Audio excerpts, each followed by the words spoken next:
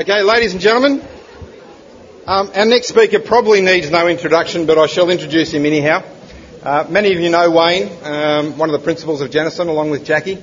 I just asked Wayne how he would like to be introduced, and he said, just me. And I think that's probably one of the characteristics that most resonates with me with Wayne.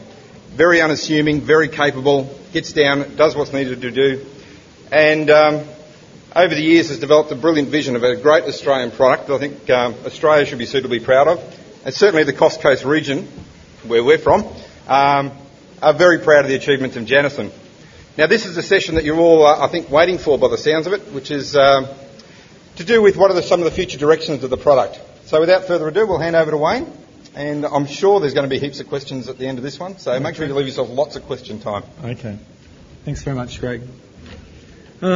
Well, I guess first off, thank you all for coming today. It's marvellous to see so many people here. It's marvellous to have a chance to host you in Coffs Harbour.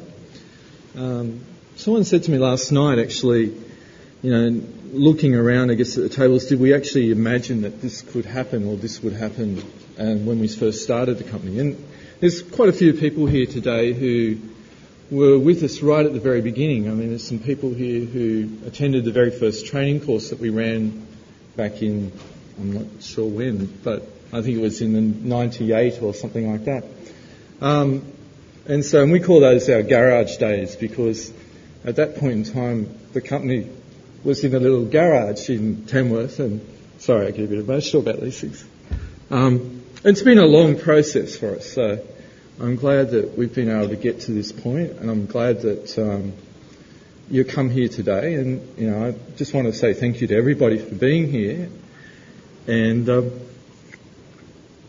thank you to the team that we have that supports us at Janison. There's some fabulous staff, and it's great to have them stand behind us and provide the support that they do.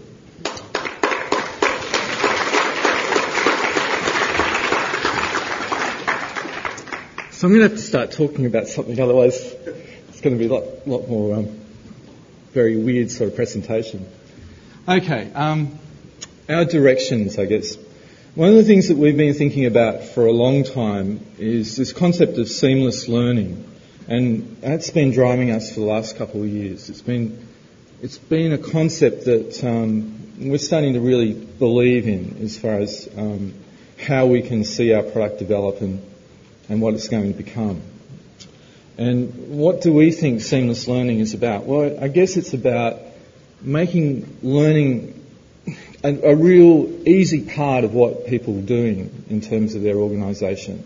And there's lots of different organisations here. There's organisations who have learning as really a primary function of what they do, and there's other organisations where learning is really only a small part of what they do. But what we have seen with people trying to take on online learning is that there's lots of barriers, there's lots of problems.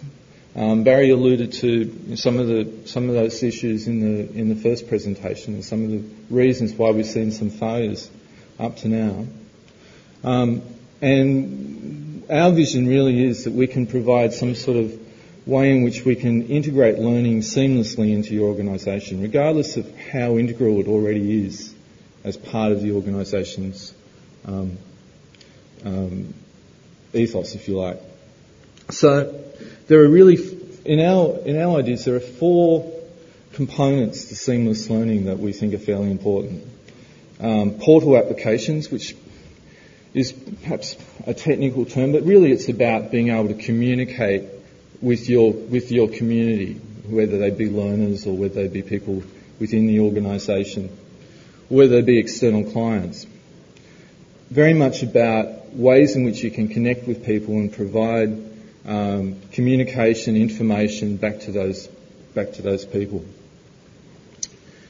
Systems integration is also a very important part of this process, and that's really about making it possible for the data that is required for learning processes to be connected between other systems that might be running inside your organisation. And every organisation has different systems that have and different requirements as far as the data that's delivered between the learning applications and the other applications that run inside the organisation. Integration is not a simple process in any organisation, and it's not the same process in every organisation. So there's lots of problems and lots of challenges with being able to provide ways in which you can build that sort of systems integration and make it something that's seamless, make it something that's easy, that happens without too much intervention. And the first two speakers who got up today have both implemented to some degree that sort of systems integration in terms of being able to bring their learner information over to the learning platform and have that information automatically populate the platform so their users can log on, authenticate on there. Now that's really only some part of the story, because the other side of that's going to be when those organisations start to talk about bringing information back from the platform. So there's lots more to be done in that area in terms of how we can make data available to our clients in a way that information can come back and be used in other applications and other systems. And we do spend a fair bit of time thinking about those things. Third in this list of items is something called delivery frameworks. And I guess it's been interesting for us because we're not very good at naming things, I suppose you could say. Early on, we came up with some strange names for some of our products. But there were a couple of names that we picked way before their time. For example, we talked about content objects in 1998, an idea that a piece of content was reusable, could be editable, could be moved and shared from one course or one module to another, and thought it was a really great idea. And about 3 years after that, people started to talk about learning objects and what a learning object might be. But in fact, we'd actually been implementing learning objects as content objects for quite some time before that. And similarly, we've also been talking about frameworks for a long time, ways in which you can organise your content and deliver your content as a learning product. And at the moment we have two main frameworks that we use. One that's used a large amount of time, and that's what we call it the course framework. And another one which we call Jetty, which is a simple to use communication framework, which some of our customers use, but it's not as popular. So the concept of delivery frameworks has got a lot of potential to develop in a lot more ways. There's a lot more opportunities for different types of frameworks to develop that support different needs for learning. And that's one area that we're very interested in. And when it comes to talking a little bit more about learning design, I have a little bit more to say about that a little bit later on. But we also believe that delivery frameworks shouldn't necessarily be totally driven by the learning management system. We think that whilst we can give our clients delivery frameworks, we don't necessarily want to dictate that these are the only frameworks that you can use. So, and we've done that. We've provided that sort of independence to date by saying, well, if you want to build a course with your own navigation system or as a SCORM-based course, and you can do that, and you can set it up in the LMS, and all of the tracking and other capabilities that SCORM provides can be provided within the LMS for that framework. But we would like to be able to go further than that and provide, if you like, parts of our framework management system and to be able to develop those parts or provide those parts to our course developers to allow them to build their own customised courses that use, if you like, some components of our environment, but also other components which are customised from their own experiences or from their own requirements. So that's certainly a goal of ours for the future, is to be able to create an environment where the clients are able to have more control about the delivery framework and be able to create their own delivery frameworks that build on a set of core structures that we provide as part of the learning management system. And finally, the fourth component is the actual learning objects themselves. And it's interesting to look at how all the different organisations approach the learning content that ends up inside courses. And as the LMS developer, we get to see such a range of content that people build these days. And judging content and judging how it performs is really quite an interesting process for us, because there are so many different ways in which you can judge content as being successful. We provide a range of tools that you can embed inside learning objects to make them interactive. We've always thought that those tools were one of the best ideas inside our product. Some people agree with us, some people don't. I guess it's one thing to think about when you're building your content and building your courses is how effective you can make those learning objects, and what is making those learning objects effective. So many times we see people spend a lot of time making attractive learning objects that have very snazzy flash animations or very snazzy uses of graphics, but they're not really interactive and they're not really engaging. And it's still our firm belief that building engagement inside the learning objects, actually expecting the learner to engage and contribute to how that learning object operates, is one of the sort of fundamental ways in which you can increase the chances of success when providing online learning. And so that's something that we still believe and still continue to develop our tools around. And I guess in the future now we see that there's real opportunities to build learning objects that are far more complex than what we've been able to do up to now. And so one of our focuses for the coming years is going to be ways in which we can see learning objects develop. And hopefully today I'm going to show you a couple of tools that have different uses. One, in some cases, they're actually being used from a communication perspective, but they also can be talked about from a learning object perspective as well. And I'll spend a little bit more time talking about that. So finally, in terms of all of this seamless learning, we've got to be able to turn all of these four areas so that they can interoperate and so they can be extensible. So our job and our responsibility is to provide you with a learning management system that can deliver all four of those areas, but also gives you the freedom and the ability to extend those tools to make them what you need them to be. And that's certainly what we're working on, and what's driving our planning processes as we move forward. So, are we on track? Well,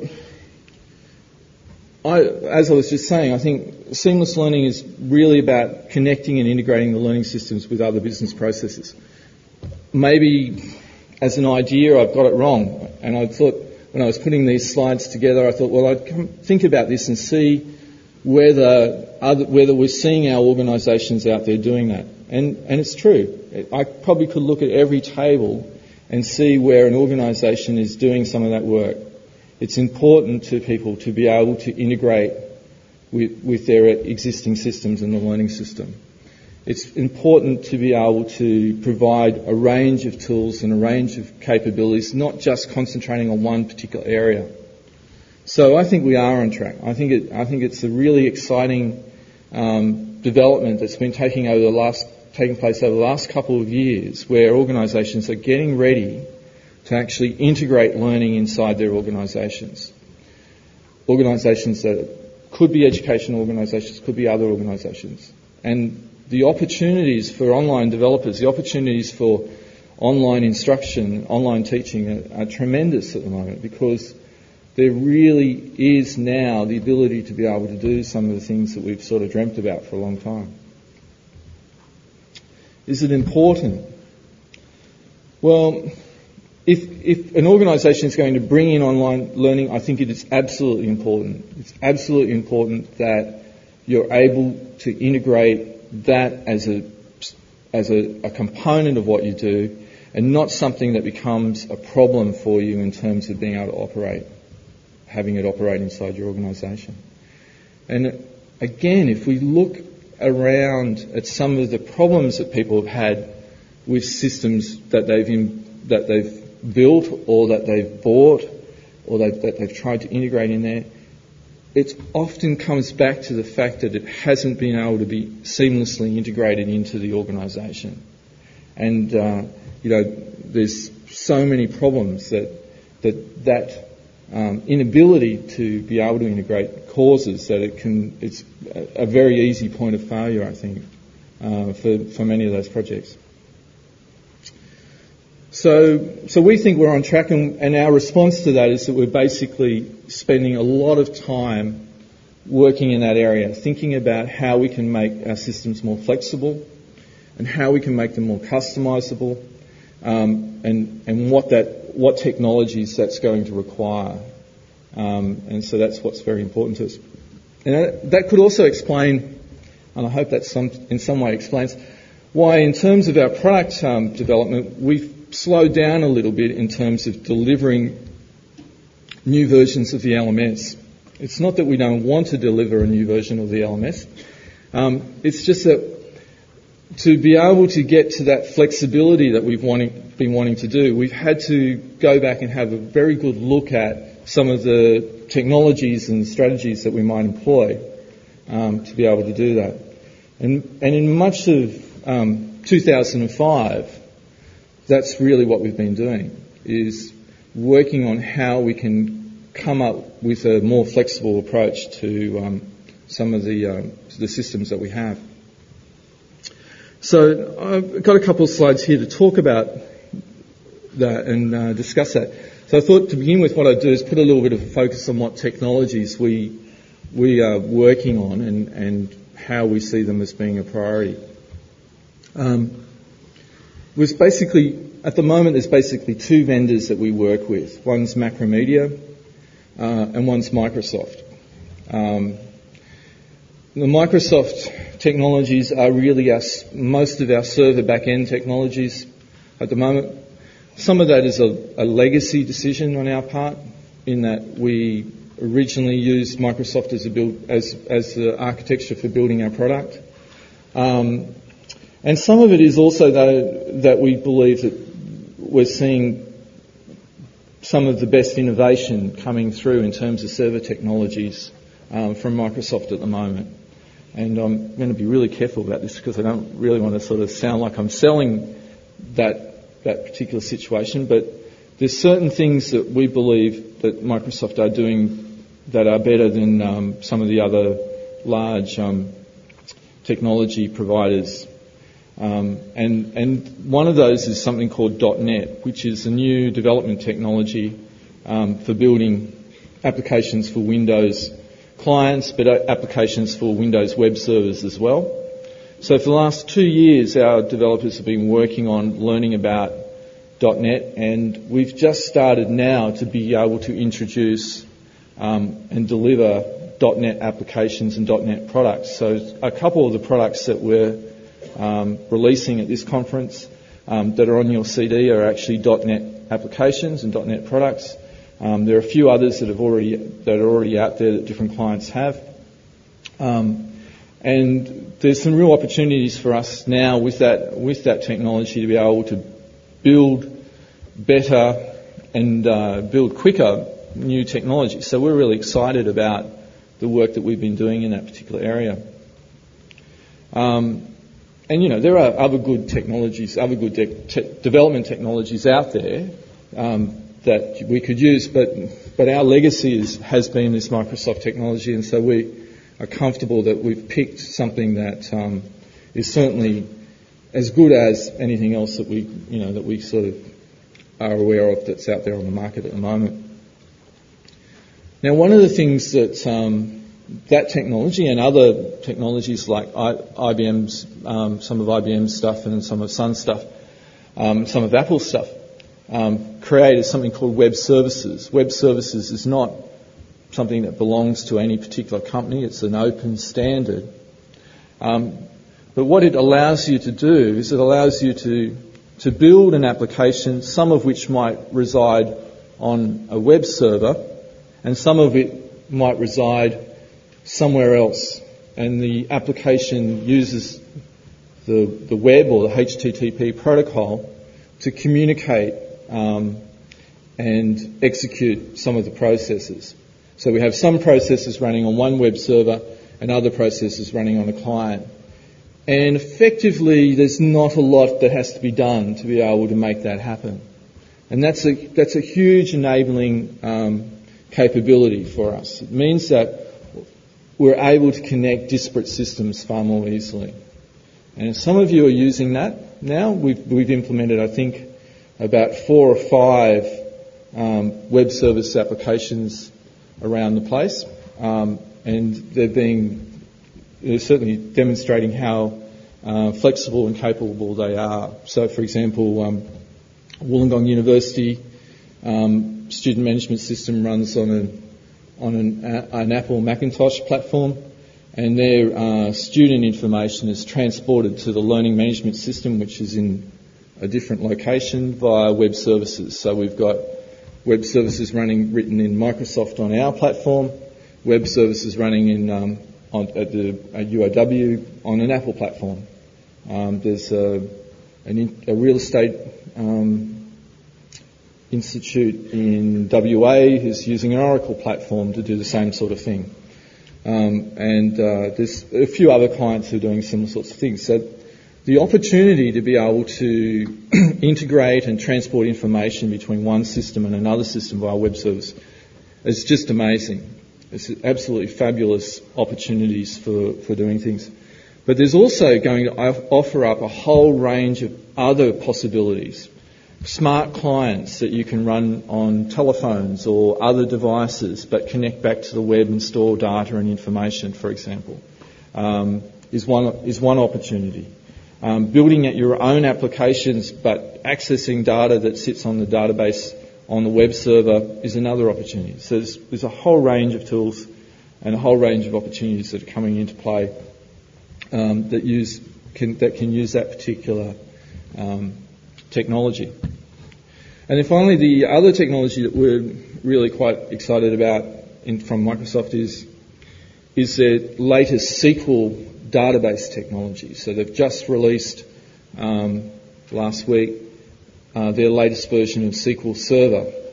So we sort of held back our release of Janison Toolbox 6.22 to absolutely make sure that was working perfectly on SQL Server 2005.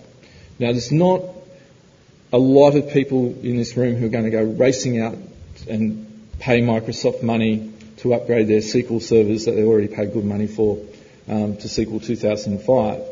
And we've always taken the attitude that we won't build into our products features that absolutely require the latest version of something and make you upgrade, because we know as organisations that that's just not possible. We can't expect education in New South Wales to magically go out next week and upgrade every SQL server to the latest version. But the new version of SQL Server is a better version. It has a lot more functionality. And it's about the same price as the old one, so that's certainly nice. And I was looking at some data that Microsoft were presenting, and effectively the Microsoft database technology is about 5 times cheaper than the equivalent Oracle technology. So they already do put a fair bit of effort into keeping the price down on the database technology, and hopefully they'll continue to do that. But one of the very exciting components in this latest release is something called SQL Express, which is, I guess, Microsoft's answer to some of the open source technologies that are abounding at the moment. And SQL Express is a small version, I won't say cut down, but a small version of SQL Server which is actually free. And we've tested our application on SQL Express, and SQL Express is more than capable of driving small to medium implementations of our learning management system. So where organisations were having to go and buy a SQL server, and for some organisations that could be $10,000 or more, they could actually use SQL Express now as an alternative to that, and that's at no cost to them as far as setting up. So we believe that's a good thing. It's not so much probably a good thing for you guys because you already got those technologies there, but the opportunity to be able to provide the learning management system to schools who want to be able to deploy it and not need to buy SQL licenses is a pretty good one. So we're really pleased about that. In terms of Macromedia, I guess we've all seen that Flash has become almost ubiquitous in terms of web content, and it's a great way of being able to provide communication back to users. We've been wanting to explore what we can do with Flash in terms from a programming point of view and an interface point of view for a long time. And so some of our new tools that we're going to show today are built around Flash and the ability, some of the interesting abilities that the later versions of Flash actually provide. And so we see that as becoming a key technology as well. We're not going to replace our whole interface with Flash, but we certainly think that there's lots of good opportunities for being able to use that. And there's a new technology that's come out from Macromedia. Again, this technology was released last week, but they did have a previous version of it. It's called Media Server, and Media Server gives you the ability to deliver video, either recorded video or live video, directly to web clients, and that's very much an enabling technology. It's allowing you to start to think about ways in which you might build applications that are much more richer and much more interactive than what we've been able to do up to now. And so 4 of our new components that we're introducing this week are built around that technology. Like all good technologies, it does cost some money. A media server, if you were to buy it and implement it inside your organisation, will cost you around $7,000, and that will provide up to 100 simultaneous connections. And we'll be providing or hosting media servers for organisations who want to use these new communication tools as part of our hosting service provision as well. So finally, in terms of technologies, learning technologies for us are also extremely important as well. It would be a bit of a problem if they weren't. So the things that we are concentrating on are learning design, the learning design standards, the QTI standards, which we haven't provided full support for up to now, so we're wanting to have full support for the QTI standards in the next release. And there's a new standard that's only currently in draft form, but one that we're very interested in, which is called tools interoperability. And so we see that as perhaps a way in which we can standardise all this work that we've been doing in web services, and we've got all these different applications that we've been building for different clients, but we might actually also deliver a tools interoperability compliant set of web services as well that will work to that standard once that standard's finally released.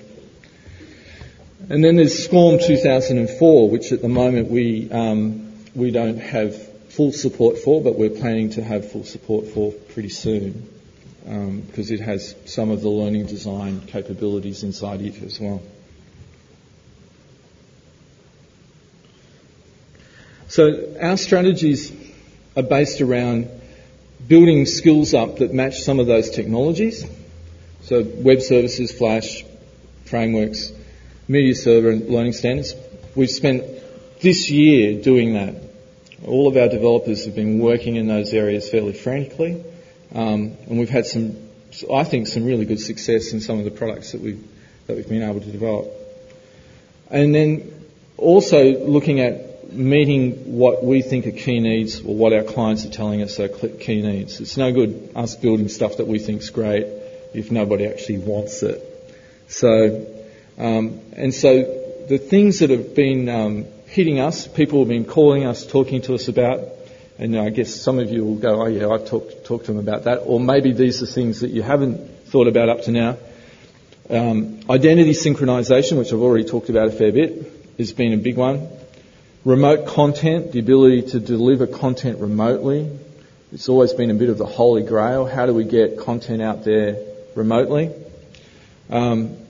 Extending the communication tools. There's a limit to what you can do with a static web page, but the sky's the limit when it comes to being able to look at what we can do with communication tools.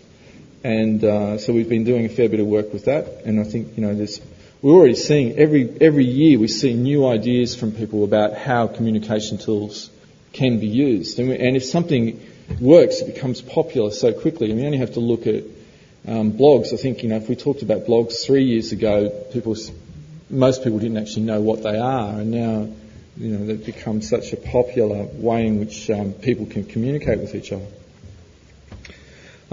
Training management tools or training management systems, being able to manage data that's not specifically related to online learning, but it's very much connected to learning, and very much connected to the way an organisation works. And finally, training portals and portal technology and how that we can bundle up the information about what's happening in the learning and present it back to the users. So new releases that we've been able to release this year are LMS 6.2.2, which is, if you've been in development most of the year. In fact, some clients already have copies or advanced copies of that. We've been running beta copies of 6.2.2 for a few months, and a number of our hosted websites are using it, and some of our clients are using it as well. The four big things, I guess, about 6.2.2, and there are just so many new little features and little improvements, it was hard to come up with something that was sort of easy to describe. But basically we've done a lot of work in trying to improve the performance of how the frameworks, the communication tools and the desktop works. We've also done some work on security, because we found security is becoming more and more of an issue for everyone. And we've had a few times through the year where we've had security issues raised, and I'm happy to sort of mention that and say that these are things that every organisation needs to be aware of.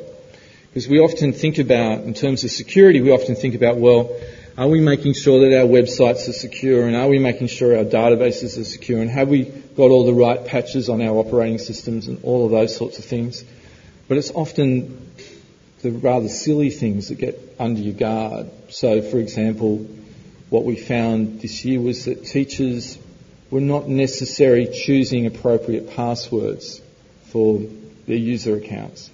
So, and we've seen a few situations where students, or rogue students you might call them, have guessed their teachers' accounts and stolen their identity. So it's identity fraud security more than major hacking that's causing a problem. So these guys aren't hackers. They haven't worked out how to get in and break the system or replace all your web files. But what they've managed to do is come in as you and mark a few tests or put in a few announcements on the website. So, which is just as bad. So we had to realise. We certainly went back and said, well, hang on a minute. We're going to do something about some of these things. So we've got to build some tools that will allow you to be able to control that and improve that. We've also built some new question types. Questions and tests have been something that a number of organisations have been driving us for improvements in that area over the year. We've done more work in templates, and we've got lots more ideas to go in templates in terms of being able to create content based around templates. And we certainly thank the Wollongong crew for some of the work they've done in helping us with learning design templates. And we're looking forward to, we've got a collaboration there that's sort of a little bit informal, but not totally informal, so we're hoping that collaboration continues, where we're able to take some of the research work and make it part of the product, and that then translates for users to be able to use those features and get improvements in the way they design their content. And we've also done some work in improving and making the desktop more flexible and more customizable, so that you can build quite engaging and interesting portal front sites for your learners as well. I'll pop over and show a couple of features out of 6.22. Now these websites are actually out on the machines outside. So if you've got a moment at any time and you want to come and find out a little bit more, just grab one of the Janison staff and they can sort of talk you through some of those environments and show you what they're capable of doing. This version of 6.22 is an example website we put together for the Defence Force in New Zealand, who are currently in the middle of making a decision about which learning management system they want to use. So, for example, they wanted one environment where one learning management system implementation, but they've got the Army, the Navy, the Air Force, and they've got a joint command thing. So they actually wanted, with one database, to be able to see different desktops. So we're able to here, if you're a member of the Army, you go to that desktop. If you're a member of the Navy, you see that one. So what we've been able to provide is skins over the desktop. So you've now got the ability to skin the desktop. I'll just log on here.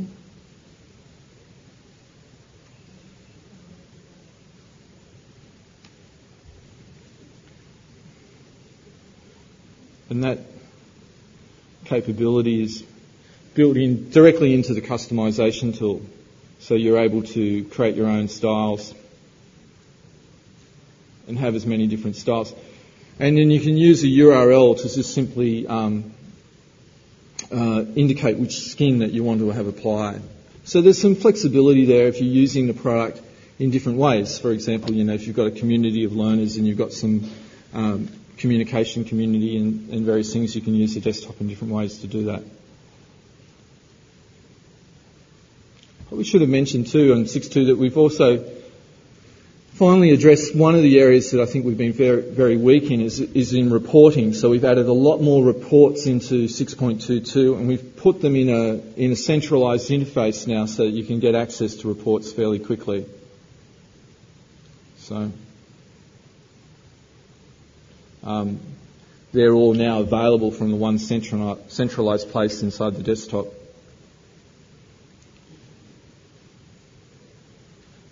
Now the security issues I was talking about is something worth highlighting. I think that once people have a think about this, they might all go back to their versions, their implementations, and actually run these reports. What you're allowed to do now is set password policies on the server, so you can control for each of your users what type of password they're able to use. So, for example, for a student, you might say, well, look, the age of the password's indefinite. It can last for as long as they like. There might be a minimum length of, say, 4 characters. We don't want to keep a history. And we don't expect a strong password. A strong password is something where you have to have a mixture of alphabetic, numeric, and symbol characters, so you can't just guess it as a word. So for each of the categories of users, you can set a policy for the passwords. And then down here you can run a compliance report and have a look at how your passwords are in terms of the requirements. So here what we can see is that we've got an administrator and we've used their initials, for example, as the password. So that's coming up as a risk. So I can reset that password now so that the next time the the user logs on, they'll be asked to change their password. So we haven't actually removed their password, but the very next time they try to log on, we'll tell them it's time for you to change your password. Or if I want to, I can disable the account so that it's no longer in use. So it's a pretty important thing. And I think, if you've got your teachers out there, as I said, it's been a problem that we've seen this year, that people have been guessing passwords, and more and more people are getting much more familiar with these sorts of processes. So it's something to keep in mind.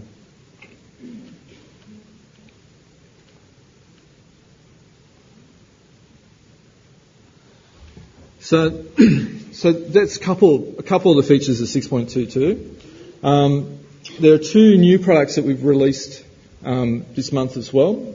One's called Blogs, and one's called Vibe, which is our video communication tools. Now, our approach has been, because we haven't released the next big release of the LMS, and we're still working on that, and we expect that to come in the first half of next year, we've been concentrating on trying to change the way some of our technology works and move it over to this more flexible development framework and more later development framework. And we've managed to do that. So a number of the tools that we've been working on now for over a year, we've been able to provide as extensions. And we see that as an interesting option for future development. We see the LMS providing the base services and us being able to provide extensions that you then plug into the LMS to do the sorts of things that you want to do. So today we've got two extensions. We've got the Blogs extension, which is a free extension. We've been developing that for a while, and we're giving that as a free extension that you can plug into the LMS and start to use Blogs. And Vibe, which is a licensed extension, because there's been a lot of development work done on that product, and there's association with using the Flash communication server as well. So we'll have a quick look at how the blog extension works inside the learning management system. There's a course here called Blogs in Education. And I think Tony put this together yesterday. I gave you half an hour, did I? Is it? Yeah. So we just rapidly put a little course together to demonstrate what this is, and I think we'll probably make this we'll put it up as a download, so people can download this course if they want to from the conference website later on. Basically, as you can see, it's a very standard course framework that we've been building. A little bit of content sitting inside there, and here we've got 3 blogs that have been just added into the course framework. Now, this is a personal blog.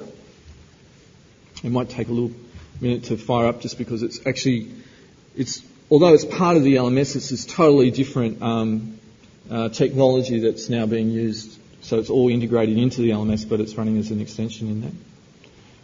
So this is called a user blog. So you can put a user blog in a course framework just like you can put a forum or a chat or something like that.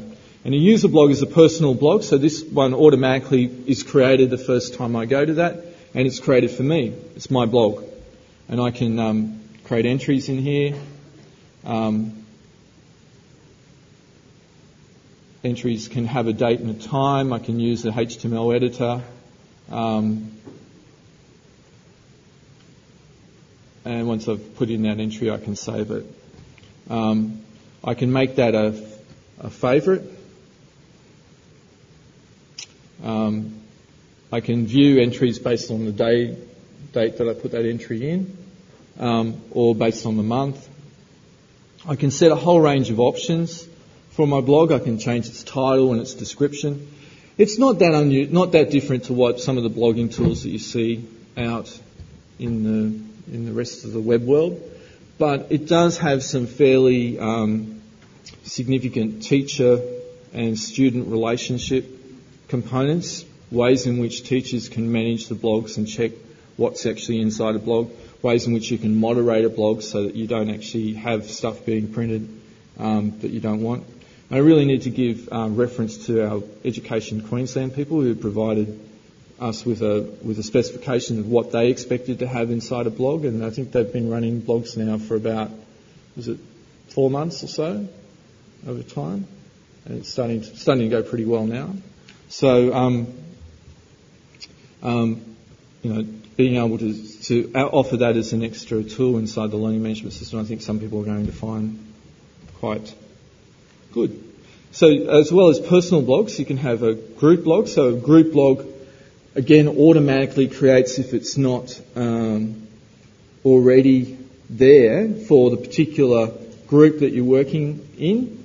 And so this particular one's been based around the development process, and we can look at the various days in which entries have actually been loaded in. And then finally you can have a module or a course blog, so you can create a blog around that particular course as well. So you've got quite a little bit of capability to be able to extend and use this system inside the environment. It's all the same database that we're talking about. It's just a slightly different technology that we're using in terms of this environment, and it's looking pretty good.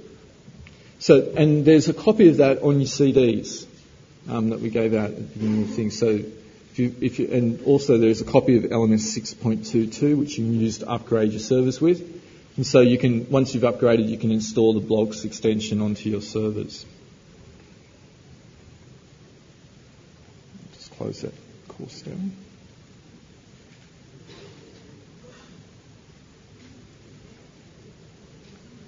So we're going to have a little bit of a talk about Vibe and the video and audio communication tools that are inside that. And so there's a range. There are 4 different tools that make up Vibe. And I might just open up the course to demonstrate that.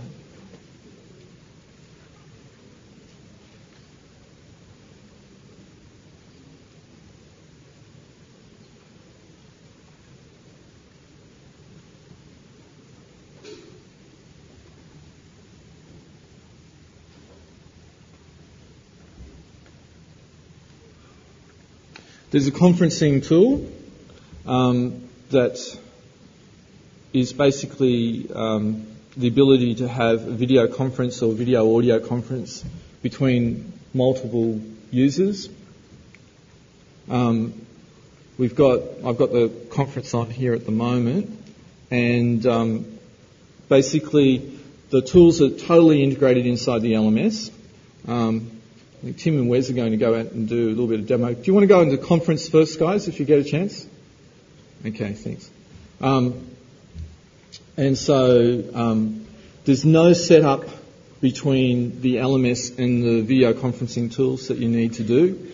They're just automatically, if you're a user in a group, then you automatically can have access to the video conferencing tool. So when I clicked on that button, and I was just automatically logged on into the video conferencing component. It's all totally integrated. There's nothing that needs to be done in terms of setups for users or anything. It's all, if you like, just part of the learning management system. We've got Wes is online. There's Wes out in the foyer. There's Tim looking at the roof. There you go. So, hi Tim. He's got his audio on at the moment. And as you can see, when people come online, you see immediately when they come online in terms of the environment. And we've got a chat going on over in here. What else can I say about this? This is just using Flash. There's no other software on your client, so you don't actually have an issue with rolling this out inside your organisation. It's just a Flash client on the client, and on the server it's a Macromedia Flash media server, and the LMS, of course. And again, in the sort of tradition of the way we've dealt with communication tools in the past, these tools are based around the teacher-student relationship. So a teacher always has control of this environment and a student always doesn't, unless he puts his hand up. No, he's put his hand up. Yeah. So, okay, we might move on to the, not sure.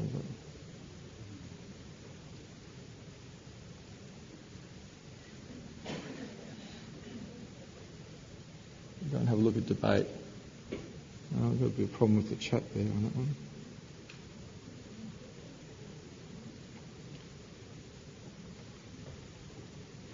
We moved over to debate, and I'll show you what that environment looks like. The debating tools basically, I guess, an example where I was mentioning before about learning objects being something that we think that we're really interested in terms of making them more, sophisticated, I suppose. We see some of these tools as being learning objects, not just being communication tools. And so this one particularly is one that we've been working on in terms of its ability as a learning object, not just as a communication tool. So each of these windows over here, Julie, do you just want to let the guys know to go into debate? You have, yeah. Okay. Is a debate window. And when they come in live on there, they should come up live on the video screen. And I'm a convener of the debate, so I can choose who. There they are. I haven't put their images on.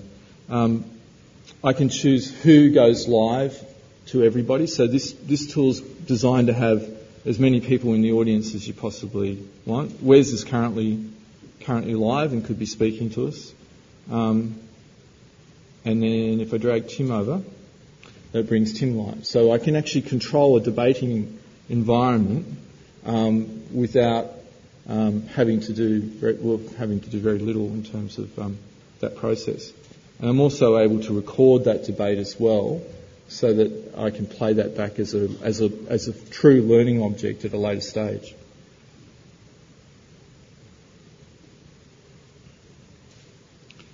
So that's built into these tools, and we're actually working on another web application / website that's actually going to provide this as a debating environment to schools. We haven't quite worked out the exact dimensions of what that's going to be at the moment, but our ideas are that we would really like to be able to offer that up to the school community in a global level, so that we can have debates going on between students in any country or any part of Australia, and for those debates to be self-managed, if you like, students or teachers being able to create the debate, decide who's going to be in the debate, run the debate, record the debate for review and examination later on. So again, as you saw, it was integrated with inside the LMS. Just to have a quick look at what that looks like inside the learning management system. A debate is simply a content object. It's a content type. So you can have as many debates as you like inside your course. And once you can have them as a live debate, when they're recorded, you can flip them over so they're in replay mode. So when you go back to them as a piece of content, they're a piece of content that you can just watch as a learning object. And we haven't done so in version 1, but our intention in version 2 of Vibe is to provide, wherever we've done something like that, is to actually provide an export tool so you can export that as a SCORM learning object as well. And there's been a little bit more effort on the development side for us to get to that point, but we've got to that point now. The important thing there is that you might have used the LMS and the Flash Live environment to build your learning object, but once it's been built and you exported that to a learning object zip file, it doesn't need the LMS or the Flash media server anymore. It'll play as a static object, so you can import it into a course in another LMS if you like, and it will work.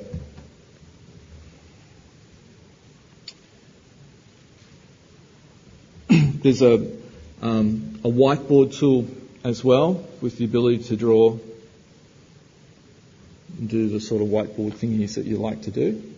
I don't know whether you noticed here, just have a quick watch what's going on the screen. When I first click on here, you'll notice that this little window comes up working out how it will connect. So connection is about, we realise that every organisation's got different issues with connection. And so what we've done is spent a lot of time coming up with a way in which we can optimally connect each user. So this tool will go through firewalls. It can use port 80 if it has to. It can tunnel through through the HTTP protocol if it has to. But it does like it have its own port if possible, and it's much better if it's okay. Tim's a bit of an artist. Some people prefix that, but you know. Yeah. And then finally, the presentation tool, which I'll just make this window up a little bit. I'm sure most people who are interested in some of this technology have seen some of the other tools out there. For example, this one called Macromedia have their own tool called Breeze. And we looked at Breeze and we looked at some of the things that we were wanting to do, and we thought we could build something that was Breeze-like, if you like, but had a little bit more of the sorts of things that we wanted it to be able to do. One of the problems we think with Breeze is that it's very bandwidth dependent. It requires a fair bit of bandwidth for it to work.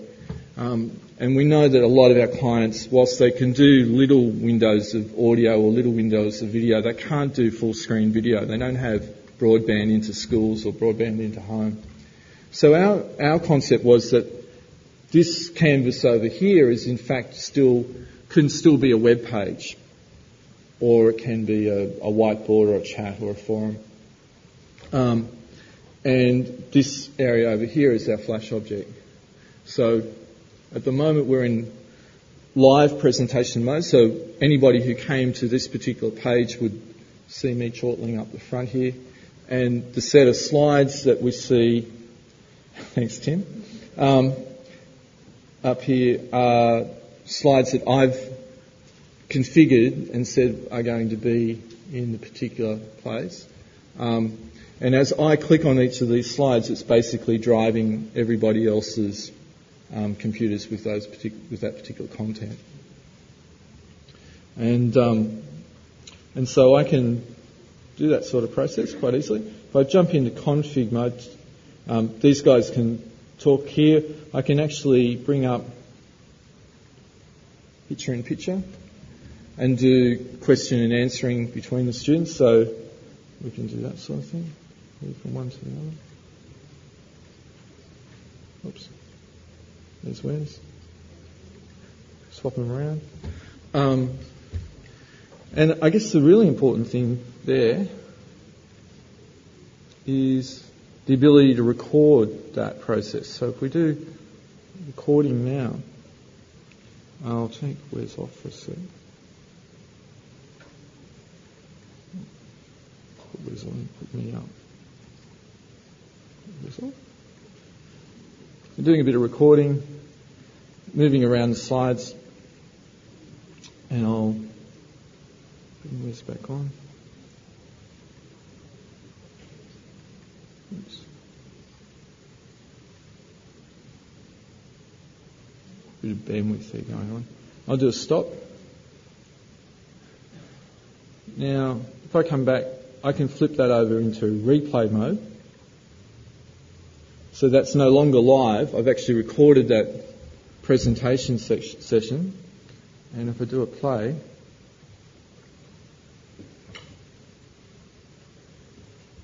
it will start. It's playing back what I had in there before, and moving from slide to slide.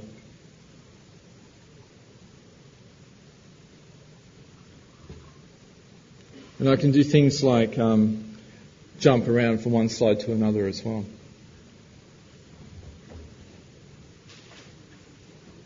So that's a tool, again, a piece of content inside the learning management system.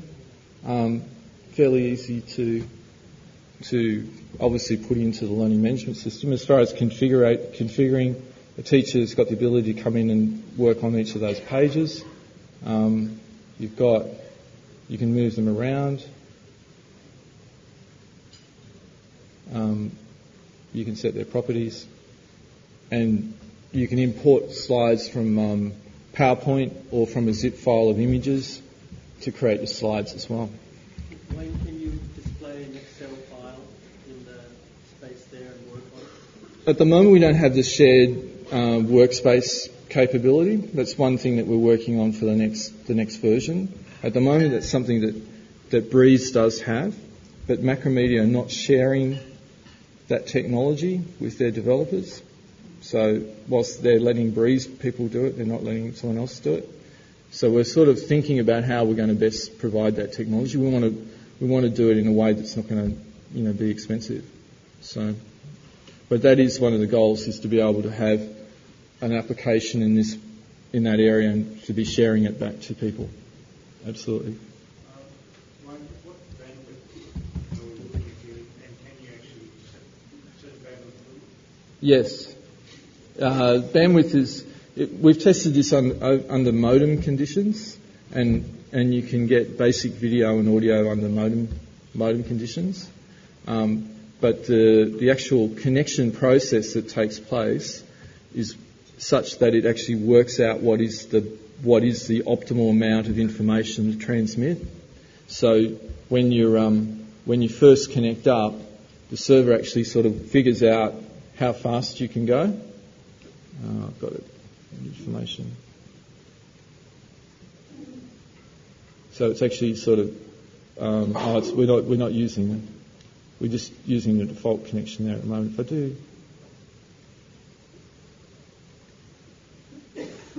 here it's sort of working. No, it didn't do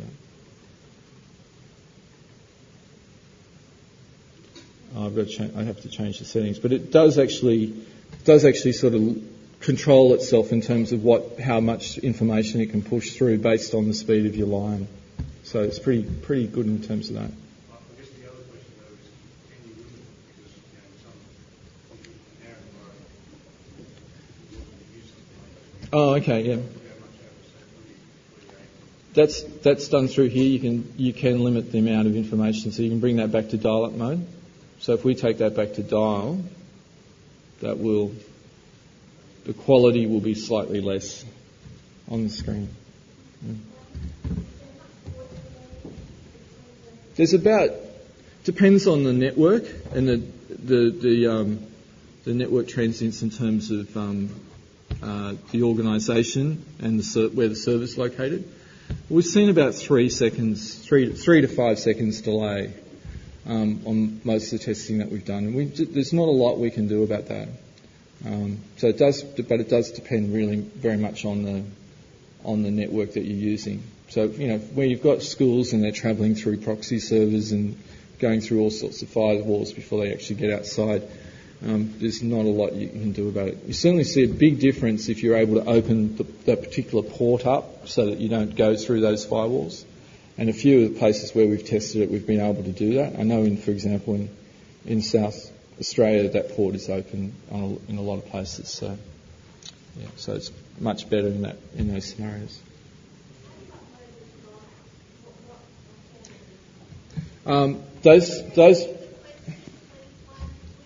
Yeah, sorry. How do we upload slides in that scenario? Well, that slide there is actually editable. I'm not seeing. I might. There should be an edit link there. I mustn't have the right configuration settings. I don't know why I can't see that. Yeah, but I'm normally able just to edit that page as a normal edit document. But I also can just simply upload a slide as well as an image or from PowerPoint as well. Once PowerPoint's not installed on this particular server, so I'm not able to do that. But the slides are fairly easy to build yourself, and you can build them as web pages. and edit them directly in the web browser. So that's a few of the new bits.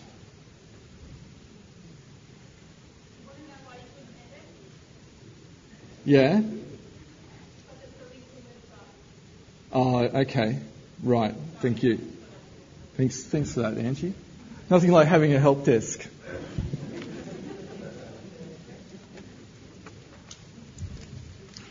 I'm going to take that out for a minute. How am I going for time? 10 minutes. Gosh.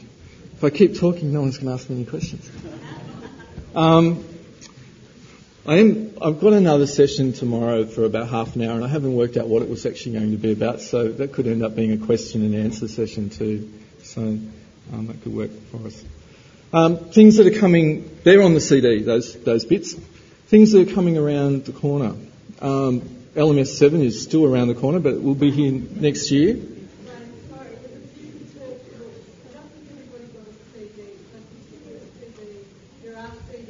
Yeah, you haven't been singled out or anything. We'll find you a CD. So in LMS 7, you'll see support for version content, the ability to be able to create, when you're creating your content, to have multiple versions of that content and to be able to switch between them. There'll be support for subgroups and work groups, which means that you can build subgroups of students inside your course that go off and do different things.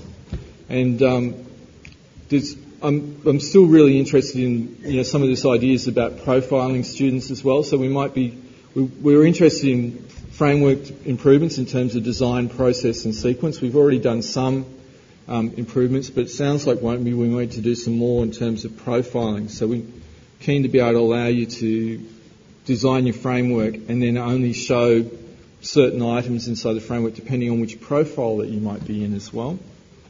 And there are tests, more improvements to tests, the ability to create sections inside tests, which means that you can put different controls on different sections. So you can have one section that must be completed in 30 minutes. You can have another section that, you have to complete 5 questions out of this group of 10, and you can have another section that does something else entirely different. So they're the main things that I could think of early this morning on LMS 7. The training management extensions will be completed this year, the first version of those, and they'll be available. I'm not going to get a chance to demonstrate those. I can just jump in quickly and show you what they look like. What they allow you to do is map organisational structures to the LMS and support competency-based tracking and also support evidence portfolios and assessments. So it's about being able to link some of those more training-oriented aspects that people want to do, and there are some good training management systems out there, but this will be totally integrated in with the learning management system as well. One of our goals is, we may not make it on the first release, but certainly our goal is to try and find a way in which we can map online learning events to skills development. So in other words, we want to be able to say, if you've done this online course, then that translates to being competent at this particular skill or this group of skills or half of these skills. Or if you did that course, and that course, then you got that skill. So you can see where the complexity might come into some of that stuff. That looks like... There's 2 interfaces for this. One's finished, the other's not on the server at the moment. So the guys, again, are happy to show you some of this stuff if you've got interest in training manager information. Here we're looking at our organisational structure. You can actually have multiple organisations. So the one system can manage organisational structure for many organisations. You've got your position descriptions. You can have a hierarchy of positions in there. You can have your organisational units. And you can list and add users into a particular area. I don't know whether we've got anyone in there at the moment. But got Mick and Trish in there. So you've got the ability to identify which organisational unit each person belongs to, what position they're doing, And then you can generate reports based around all of that information and structure. And then finally down here you can create training event.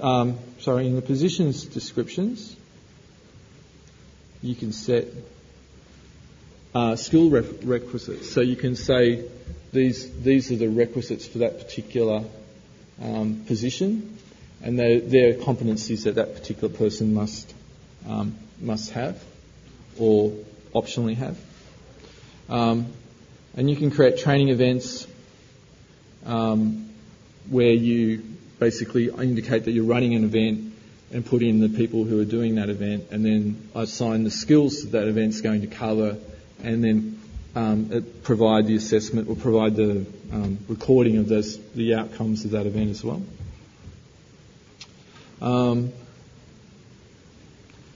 We can flip between training and competency.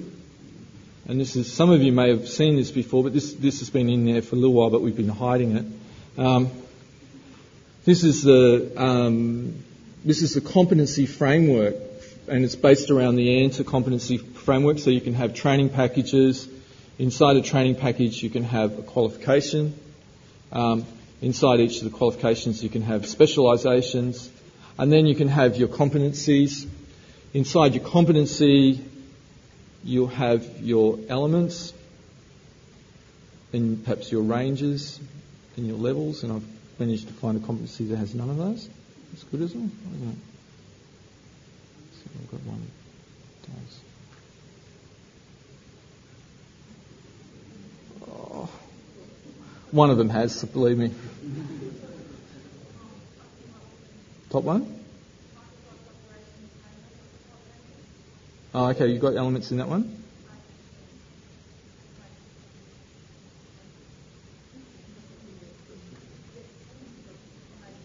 Maybe not. Never mind. We'll find them for you and show you outside. But it's a very, as you can see, there's a lot of data. That, someone's going to spend a lot of time putting data in here. You can export and import this stuff out via XML as well. So if anybody does one of the training packages, can you put your hand up so we all can get it? Because it takes ages to put all that information in. So as I said, it's built around those. The whole concept's built around the standards. So we go right down to performance criteria. So on a particular element, you can set performance criteria. So that's what the training management extensions are going to provide.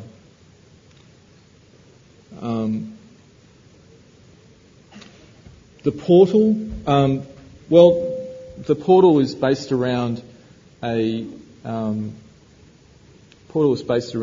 something called an open source portal called .NET New, and in fact our conference portal is an implementation of that environment. Now we haven't put all of the courses in there at the moment, and I can't remember admin logon, but basically this is totally customizable. All of this information in here is dynamic and changeable, and it's built around the open source portal.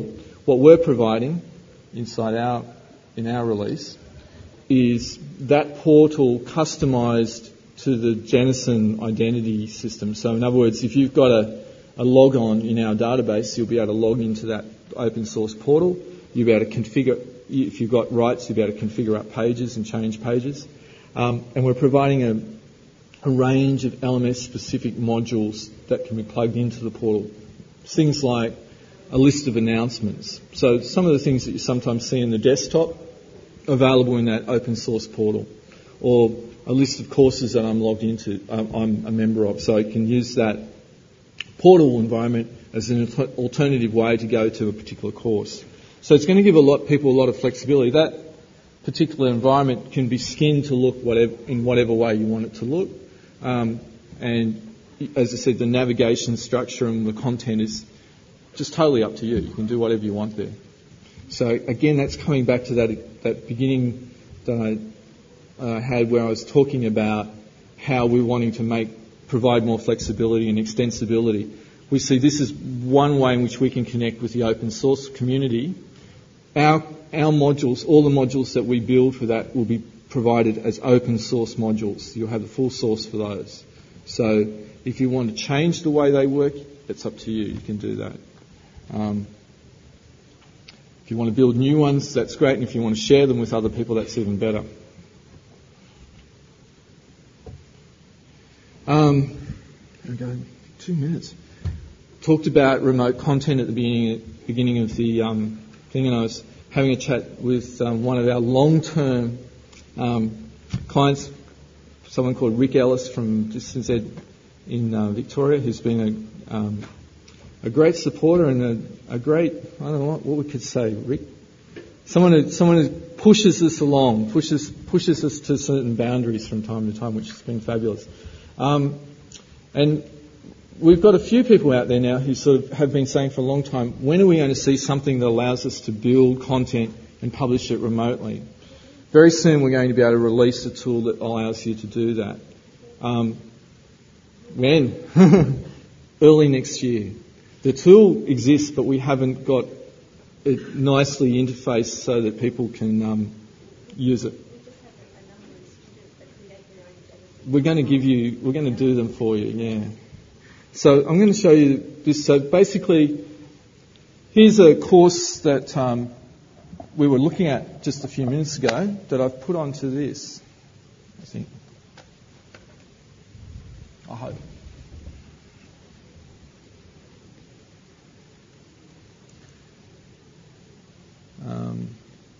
That's the best way to do it. Oh. And this course is in fact on your CD as well. So you can try these out for yourself.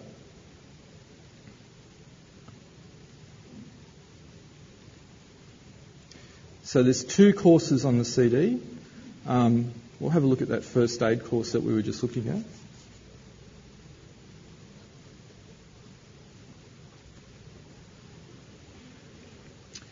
In this particular version of I'll explain a couple of things. In this particular version or implementation or the settings of this particular CD, we've said that there's no authentication here. So I can type in whatever I want to type in and it will uniquely identify me as a user in this environment. However, I could change the settings on the CD to say you must authenticate via a web service back to our LMS before you're allowed to get into the CD, or you must have meet a certain criteria in terms of what the username is or the password. If I do a launch, there's our course that sort of looks like what you might have seen in the LMS, but as you can see, we're definitely running off the file system, off the flash drive. Here's our content over here. We're moving around through the course. Now, some of these items have got questions in them.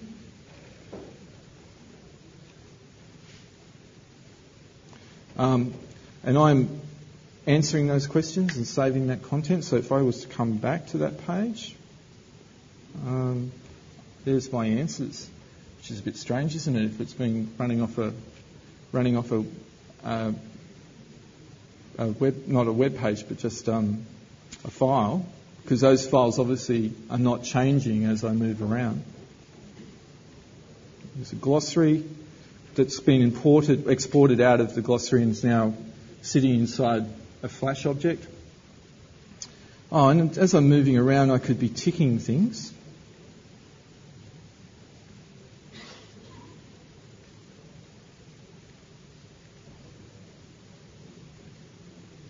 And my progress in my course is I'm moving through the progress of the course. So this is to explain what's going on here. This is what we've developed a way in which we can provide a SCORM course on CD or on memory stick or over the network. And even though it's on the memory stick and over the network, and even though you don't have a learning management system, if you've built the pages using SCORM and they're interacting, and then it will provide support for that. And where we've used our old components, our toolbox components inside the course, during the export process, we've transformed them into being SCORM components which are then interacting with the SCORM server at the other end. And all of that information is being tracked. I can actually see when I went to each of the pages, whether I've completed those pages, whatever. I can move. I've got a little diary system. I can keep notes on each of the pages. And of course, when I build the CD, I can load up onto the CD as many courses as I wish to load up. So one CD might have one course, or it might have 10 courses on it. Or it might have all of your students' course environments that you can jump between. But that information's been saved where? Well, it's been saved locally in your what's called the application data profile. So that if I'm running just on standalone machine, that's somewhere on my C drive, hidden away in an encrypted form. If I was running on a network, it might be saved on my network. It's based around my login on the computer, and it's also based around the login that I used over here. But another option that we have coming when this system is released is that you can actually synchronize that data back to the server. So when you finish doing the course, you can hit the synchronize button, and that information, your answers to the questions, your tracking information, gets sent back to the LMS and recorded back in the database. So you can actually create an online version of your course and an offline version of the course, and students can switch between the two. They can do a test in the LMS, come over to the CD, do a synchronize, and pull up those answers will come over into the CD version of that part of that process via the magic of web services.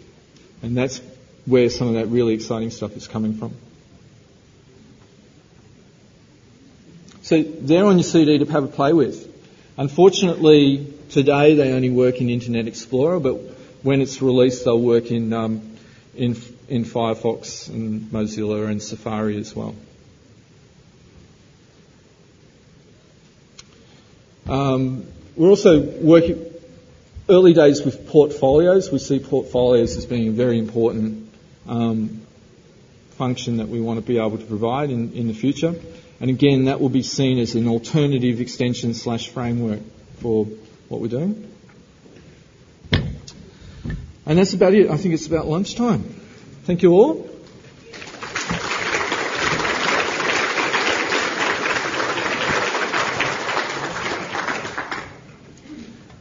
Well, there's some absolutely wonderful stuff there, and I'm sure we've all got 1,000 questions. And I could take some pretty good prices, I think, as a means of getting some money for charity or something, just to grab some time. But it is lunchtime. Wayne has sort of offered that tomorrow's session that he's got there will be QA, open to Q&A, question and answer. We might even do the whole thing. What we might do now, take that 1 minute, write down on your paper any questions you've got. If you haven't got a question, talk to the person next to you about how you might implement some of that technology in your learning environment. And when you finish that, we'll make our way outside to lunch.